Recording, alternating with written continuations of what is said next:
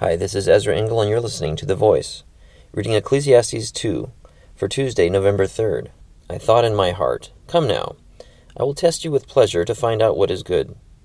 But that also proved to be meaningless. Laughter, I said, is foolish, and what does pleasure accomplish? I tried cheering myself with wine and embracing folly, my mind still guiding me with wisdom. I wanted to see what was worthwhile for men to do under heaven during the few days of their lives. I undertook great projects. I built houses for myself and planted vineyards. I made gardens and parks, and planted all kinds of fruit trees in them. I made reservoirs to water groves of flourishing trees. I bought male and female slaves, and had other slaves who were born in my house. I also owned more herds and flocks than anyone in Jerusalem before me. I amassed silver and gold for myself, and the treasure of kings and provinces. I acquired men and women singers, and a harem as well, the delights of the heart of man. I became greater by far than anyone in Jerusalem before me. In all this my wisdom stayed with me. I denied myself nothing my eyes desired. I refused my heart no pleasure. My heart took delight in all my work, and this was the reward for all my labor. Yet when I surveyed all that my hands had done, and what I had toiled to achieve, everything was meaningless, a chasing after the wind. Nothing was gained under the sun. Then I turned my thoughts to consider wisdom, and also madness and folly. What more can the king's successor do than what has already been done? I saw that wisdom is better than folly, just as light is better than darkness. The wise man has eyes in his head, while the fool walks in the darkness.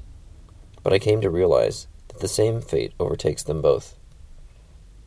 Then I thought in my heart, the fate of the fool will overtake me also. What then do I gain by being wise? I said in my heart, this too is meaningless. For the wise man, like the fool, will not be long remembered. In days to come both will be forgotten. Like the fool, the wise man too must die. So I hated life, because the work that is done under the sun was grievous to me. All of it is meaningless, a chasing after the wind. I hated all the things I had toiled for under the sun, because I must leave them to the one who comes after me. And who knows whether he will be a wise man or a fool? Yet he will have control over all the work into which I have poured my effort and skill under the sun. This too is meaningless. So my heart began to despair over all my toilsome labor under the sun. For a man may do his work with wisdom, knowledge, and skill, and then he must leave all he owns to someone who has not worked for it. This too is meaningless and a great misfortune.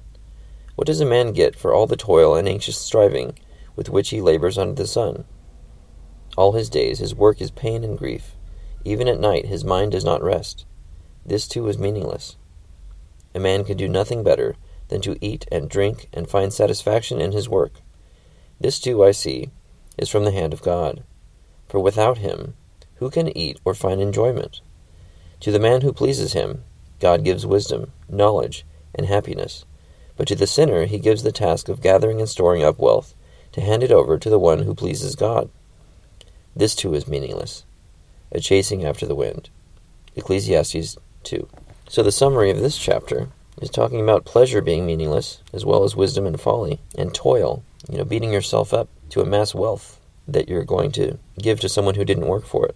The only glimpse of light that I see in this chapter is verse 24, which says, "A man can do nothing better than to eat and drink and find satisfaction in his work. This too I see is from the hand of God." And in verse 25, "For without him, who can eat or find enjoyment?" So this makes me think that pursuing a simple life of godliness and contentment really is a good goal, a good aim to have. Thank you for listening to The Voice.